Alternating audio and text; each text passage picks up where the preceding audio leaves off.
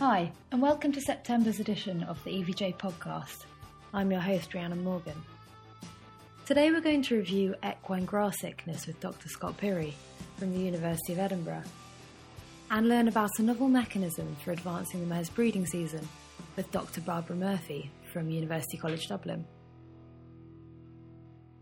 I'm joined by Dr. Scott Pirrie, an equine medicine specialist at the University of Edinburgh's Equine Hospital, with a special interest in equine grass sickness and allergic lung disease.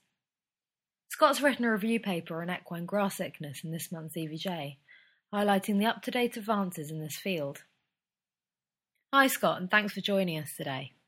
Could you give us an up-to-date overview on equine grass sickness to start off with, please? Yep, absolutely. So equine grass sickness is a disease that will be familiar to many vets working in the UK and throughout Europe, considerably less so to North American vets, where the disease has been reported over there, but is extremely rare indeed.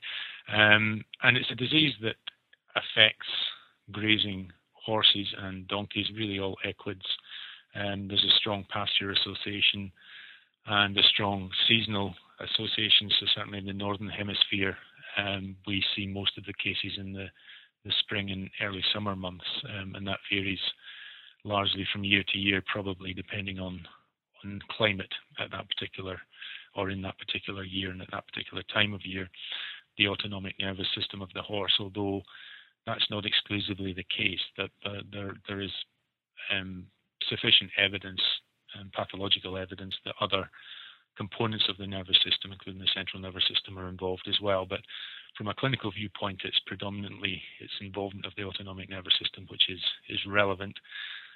And more so, it's the involvement of the enteric nervous system. If we consider that as an arm of the autonomic nervous system, it's the involvement of the enteric nervous system that makes this disease such a feared disease amongst horse owners, because it really determines its poor prognosis in the majority of cases. So the horse will, or has the potential to survive with some deficits within its autonomic nervous system function, but as soon as we start to see derangement in the enteric nervous system function, then obviously that's not compatible with life if it's severe enough. So what clinical signs would we expect to see? So those horses will present with signs consistent with autonomic dysfunction, and these would include all of elevation in heart rate, salivation, bilateral ptosis, so drooping of the eyelashes predominantly, which are under smooth muscle control, sweating, either generalized or patchy sweating. Muscle fasciculations is a difficult one because it doesn't really tie in with involvement of the autonomic nervous system. And then most of the other signs would be related to the enteric nervous system, either exclusively or in combination with other aspects of the autonomic nervous system. For example, dysphagia probably has a number of potential underlying causes of the dysphagia that we see in the clinical cases. And then involvement of the small intestinal motility and the large intestinal motility, resulting in severe cases, small bowel distension with fluid because of a lack of peristaltic motion, and in the less severe cases, secondary or pseudo impactions of the large colon because of a lack of propulsion through into the small colon and rectum, and those contents become very desiccated over a short period of time. So the clinical signs are wide and they're varied. Are there any clinical signs that are characteristic for grass sickness? There are no clinical signs really that are pathognomonic for the disease, perhaps with the exception of rhinitis sicca, which is bilateral and is a clinical sign that we can't really attribute to any other condition. But all the other clinical signs, when taken in isolation, can really point towards a number of diseases. It's really the pattern of signs and consideration of the history that's important. So that's a kind of brief overview of the clinical pattern of the disease. As far as the risk factors are concerned, like I said earlier on, there's a variety of risk factors that are recognised at the horse level. The important ones really would be age. That this is a disease that we see predominantly in young adult horses, a real peak between 2 and 7 years old, majority of cases around 4 or 5 years old, but cases up to 19, 20 have been reported before, but they are a rarity. Recent movement is another important one. So those horses having recently moved on to a new premises, particularly if that premise has a history of grass sickness occurring previously in previous years, is another major risk factor for the disease. As I said, coming away from the horse level, time of year, so spring, early summer in the northern hemisphere, there are some climatic risk factors as well, such as periods of cool, dry weather has been reported preceding outbreaks of the disease. And then looking at the pasture itself, there's a variety of risk factors associated with that, such as increased soil, nitrogen content, disturbance of the pasture is a relatively recent one that's been identified. And that was a specific question in one epidemiological study, but also one can infer from results of other studies which have shown that, for example, mechanical removal of feces from the paddock was recognized as a risk factor, whereas manual removal was not, suggesting that it was not the removal of the feces, it was the manner in which it was done. So again, that would tie in certainly with disturbance of the soil. Even the soil type has been recognized, so sandy and loamy soils have a much or a significantly greater likelihood of resulting in, in grass sickness than, for example, chalk soil and clay soil. So there's a number of pasture-associated risk factors as well. And as far as management is concerned, the main management-associated risk factors would be, grazing those horses. But the duration of grazing doesn't really seem to play a part. I mean, a lot of those horses that present with grass sickness are out for a considerable period throughout the day, but there have been a number of cases reported where those horses had minimal exposure to grass, maybe for an hour a day, something like that. And then other management-related factors would be, again, potentially related to soil disturbance, such as chain harrowing, that kind of thing, which is an inconsistent risk factor that's been identified in some studies, but not in others. So yeah, there's a variety of things, and those risk factors are appearing all the time. When these epidemiological studies are conducted, then it sheds more light on those risk factors, which are useful from a number of different in a number of different ways. As I've already alluded to, there is no real gold standard antemortem diagnosis for this disease. So you're looking at the pattern of clinical signs, but also as diagnostically useful is looking at whether those horses fulfill those risk factor criteria or not. So that has some diagnostic worth considering those. But also risk factors are useful from the point of view of risk avoidance strategies. So if you want to implement some risk avoidance strategies after a case has been diagnosed, for example, in the short term, what do you do with the other horses? Or in the longer term, what do you do with that particular paddock or the premises in general? Then the risk factors might shed some light on some beneficial things that might be considered in the future. And then finally, consideration of the risk factors might also and have done guided certain etiological hypotheses. In other words, what do these risk factors tell us about what the likely cause of this disease is, which I should have mentioned at the beginning remains unknown at this particular stage. So that's an overview of the clinical signs and the risk factors associated with the disease. What determines the prognosis? The prognosis is largely dependent on the severity of disease. So we tend to subdivide the disease into the acute form, which is severe involvement of the entire nervous system, subacute form, which is less severe, and the chronic form, which is less severe still. And these are slight misnomers in that it suggests that the use of the term acute, subacute, and chronic suggests exactly that chronicity of duration of disease, but that's really related to the severity of the disease.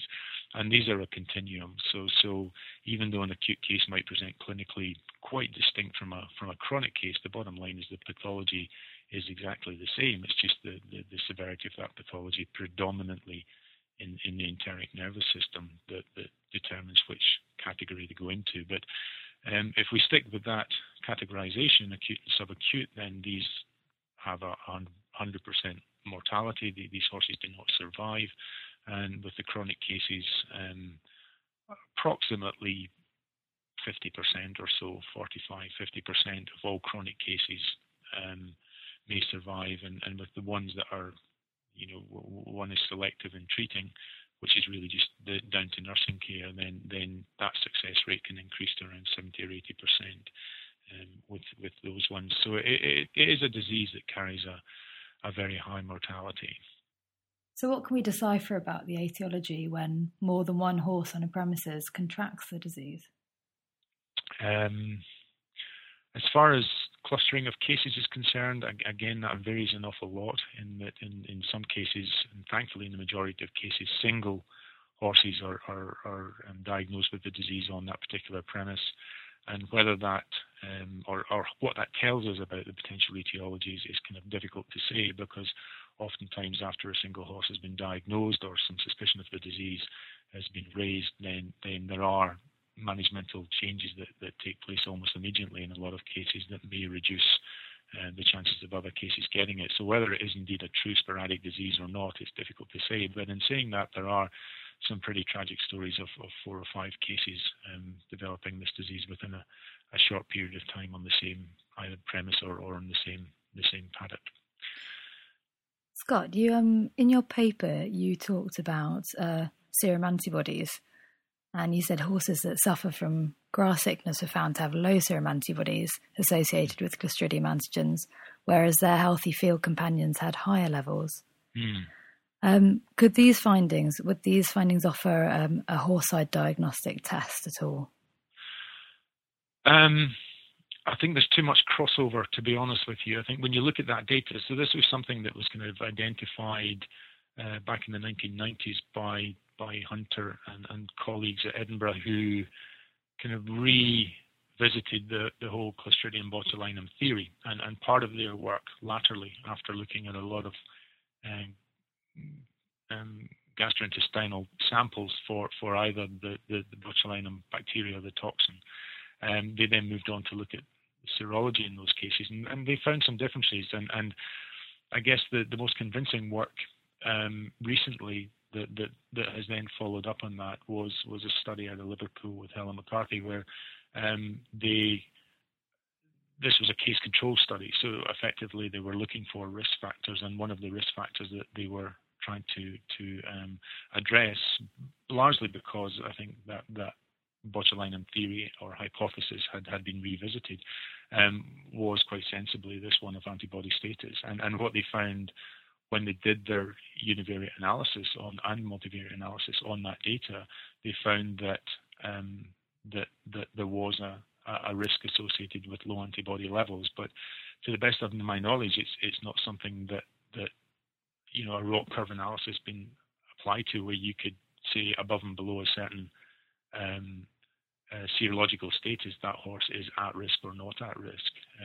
If you see what I mean, this was work that was done on a large proportion of horses. So I think there would be an awful lot of work needed done on that to determine the not necessarily the diagnostic use of that test, but the use of that test on a clinical basis to say whether horses are at risk or not. And that work might come out over the next few years. I think the second problem is that it's not a test that's readily available on a commercial basis. So this was an antibody ELISA that was set up through the microbiology department at Edinburgh that they used for their initial work, and I believe it's them that did the ELISA analysis on those samples. So it's not really a test that we could submit to a local laboratory and ask for Clostridium botulinum antibodies, and then furthermore to try and interpret that data, I think it would be really hard. Okay, so it's not a black and white picture. It's not a black and white picture. No, there certainly does seem to be an association between low antibody status and risk of disease, but it's not. It doesn't seem to be the whole story. And I think to get a single result in front of you and then be able to interpret that in light of the risk of that horse, I think would be a difficult thing without some more prospective work, looking at the robustness of that test, if you like, on a prospective basis. Okay. And there's a new field trial into the vaccine against grass sickness that I believe you're involved in. Could you briefly tell us about this?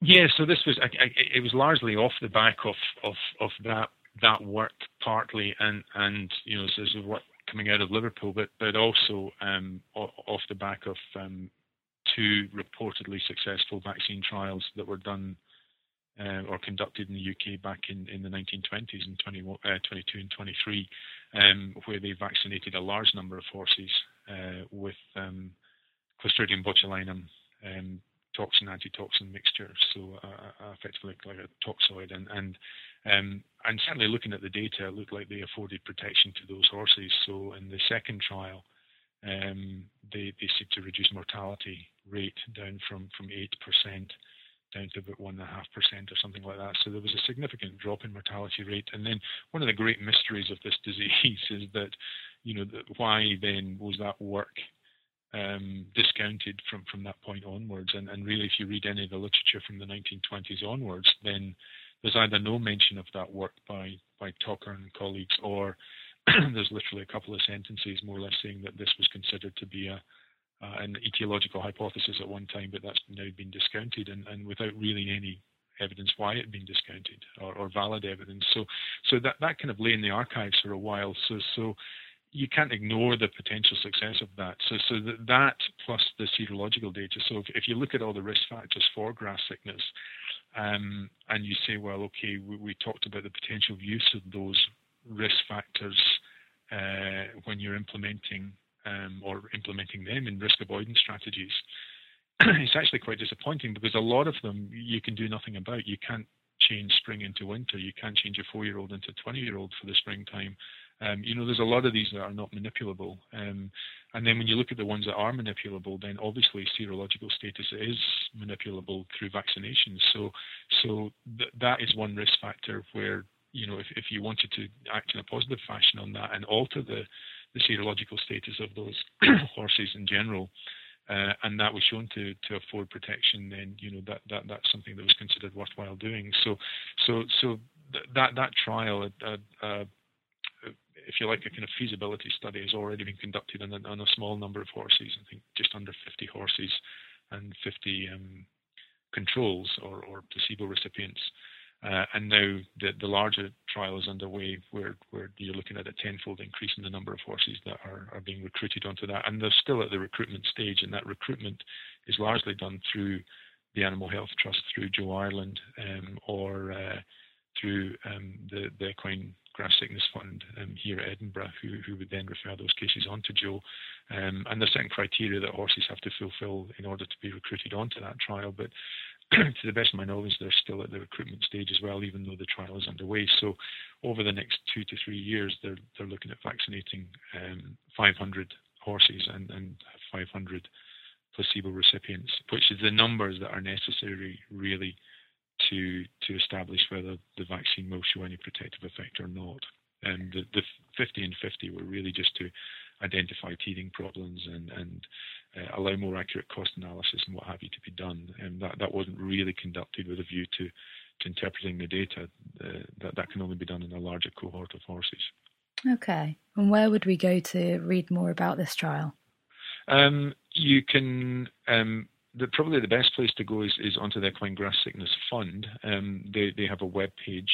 So if you just to Google Equine Grass Sickness Fund, that would take you onto their web page, and they would have a little leaflet there that would tell you a little bit more about the trial, and it would give you the contact details of Joe Ireland at the Animal Health Trust. Okay, Scott. Directly. That's great. Thanks very much for your time. Not at all. I'm now joined by Dr. Barbara Murphy, a lecturer in equine science at University College Dublin, with a research interest in the study of clock genes that control biological rhythms in animals. Hi Barbara, thanks for joining us today. Firstly, could you tell us how you started investigating the light mask with respect to advancing the mare's breeding season?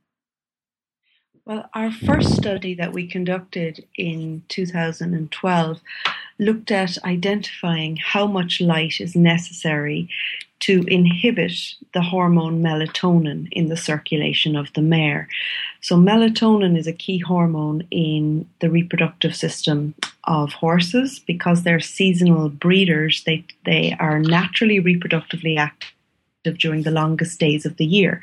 And melatonin is a hormone which regulates this, because melatonin is produced during the hours of darkness. And when there is a long duration of melatonin during the long winter months, this inhibits the reproductive axis in the mare by inhibiting the release of GnRH hormone from the hypothalamus. So the first thing we know is that light inhibits melatonin, and we've used this information for decades by putting our mares under artificial lights in the stables about the 1st of December, so that 8 to 10 weeks later they would be reproductively active in time for the start of the breeding season. But for the longest time, we didn't know exactly how much light was necessary. And my original interest was, do we really need to give this light to both eyes? Could we inhibit melatonin with light to just one eye? So our first study looked at putting light masks, headpieces fitted with LED lights on mares, and shining different intensities of light into one eye or two eyes. And we do it for an hour, take a blood sample, and look at melatonin levels. And really the eureka moment was that finding that very low intensity blue light given to one eye has exactly the same effect on melatonin as leaving the lights on in a brightly lit stable. So this really was our first publication, and from that it gave rise to the field trial that is being published in EVJ in September.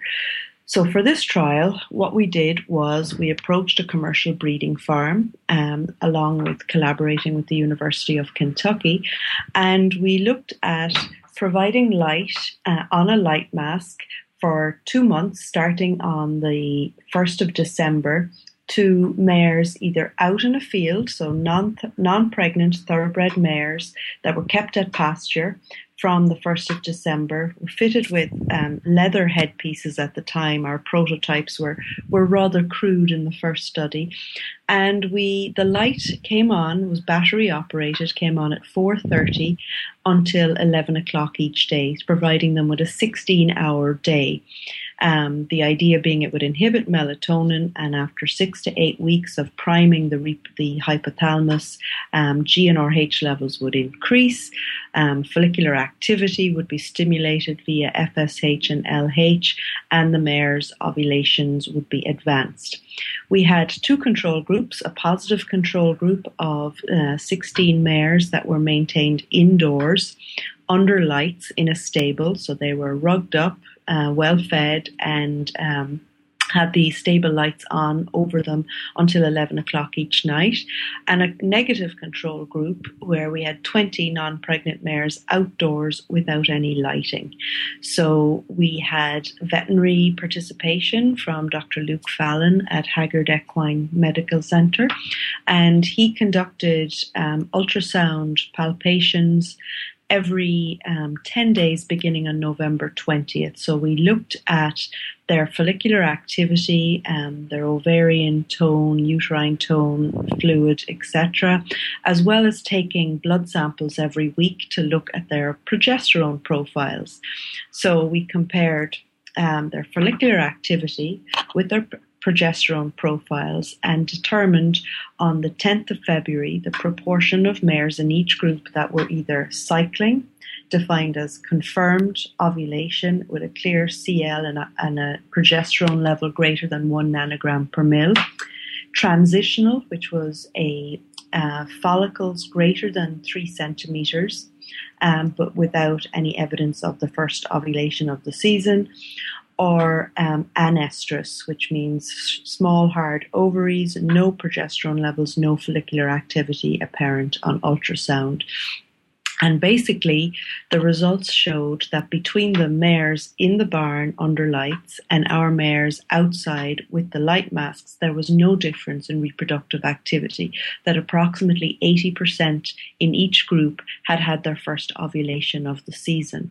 And this compared to our control group that were outside without lights, that showed that only 20% of these mares had ovulated, which is similar to all the studies we've seen in horses, that about 20% of mares continue to be reproductively active all year round, which is unique to the horse.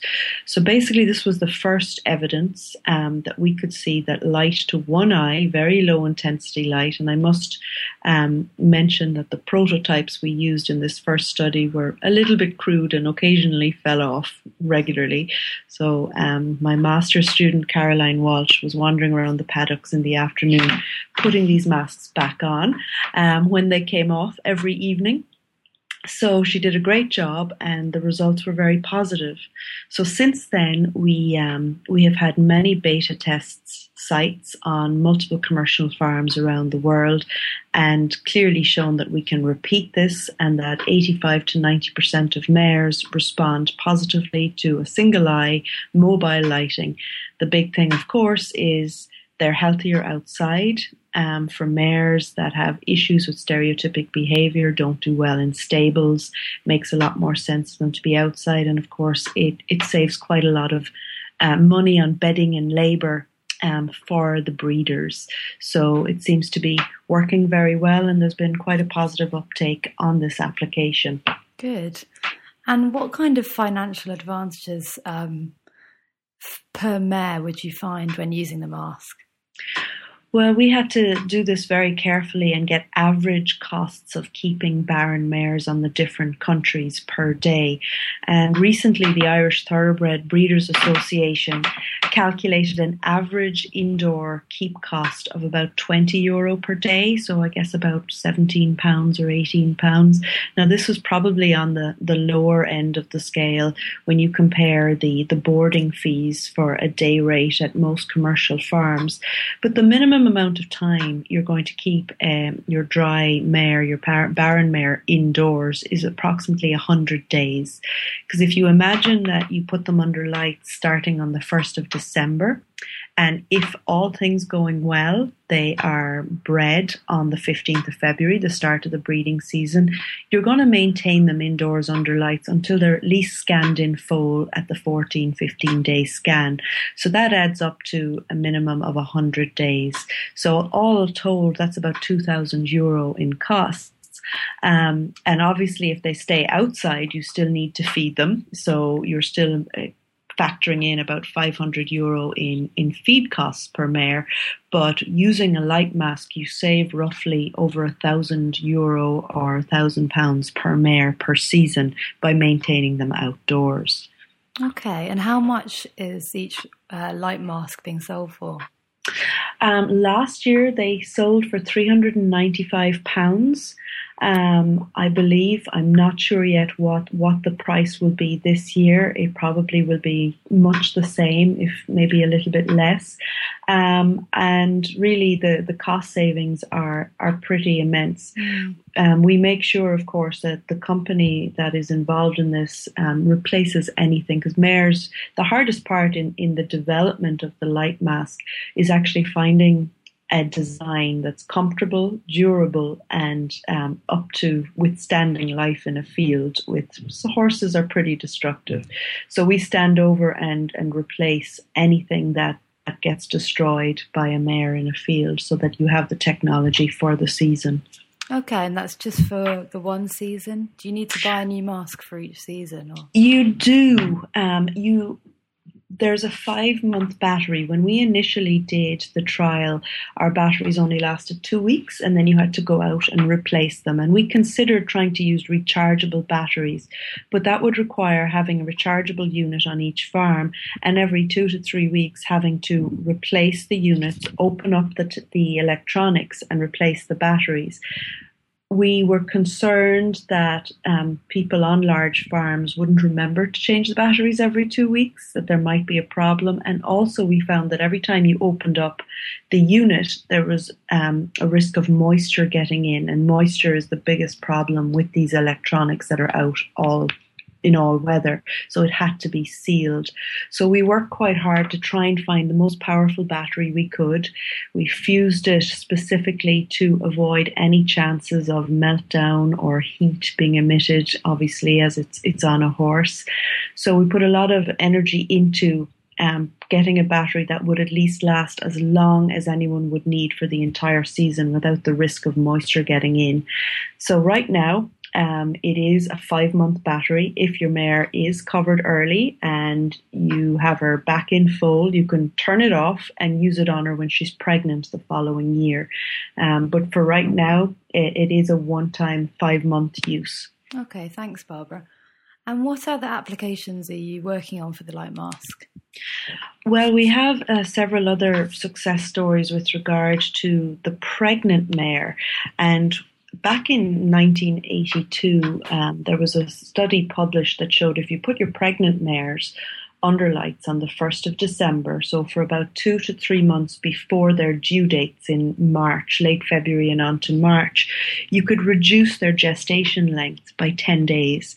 It's very interesting that mares that foal during the natural breeding season, June, July and August, have a pregnancy length of 335 days, but the average for the thoroughbred mare is 345 days. The biggest problem, however, is that about 20% of our mares go over by 20 to 30 days each year. So 355 days and longer is a big problem for breeders because they lose that 1 month window necessary to get their mare back in foal so that they have a foal at the same time next year. So what is normal on farms is that there's quite poor efficiency in that there's this constant drift in mares having a later foal each year, so that eventually it's not economical to put the mare back in foal and she's rested for a year. So you're losing productivity over the lifetime of the mare. So we found this very interesting, and now that we had mobile lighting, we did a number of studies on large farms where we basically looked at mares that had a history of a pregnancy of 345 days or longer, and we put light masks on them and showed that the average reduction was about 11 days. So similar to the study using regular stable lights, if you put your pregnant mares and provide the light mask to them 2 to 3 months before she foals, we're determining, I think, that 75 to 90 days is optimum, you'll find a reduction in gestation length, particularly in mares, older mares with large uteruses that go way over their time. So that has been very interesting. And a second application for the pregnant mares, the average full birth weight appears to increase. We had a study at the University of Kentucky where we had 30 pregnant mares all inseminated with the same semen, so it controlled for the sire effect, all due around the same time within a 2-week window. We divided them according to body weight and age, etc., and used light masks on half of them for the 1st of December. We weighed the foals at birth, and there was an average increase in foal birth weight of 4 kilos between the mares that wore the light masks and the mares that were under natural photo period. So all you're actually doing is giving the mare the environmental stimulus it would receive if it had been foaling June, July and August when it's natural. So what light does is it increases GnRH levels and all the downstream hormones associated with the summer months. So growth hormone, IGF-1, prolactin, and all these hormones increase in circulation and basically tell the fetus in utero it's the right time of year to be born. So it seems to the current theory is that the light stimulus and the change in hormones trigger that final development of the foal in utero so that it develops at the normal pace. So it runs out of room in utero sooner than it would in the absence of light. And the foal is born at its optimal foal birth weight and in a shorter time.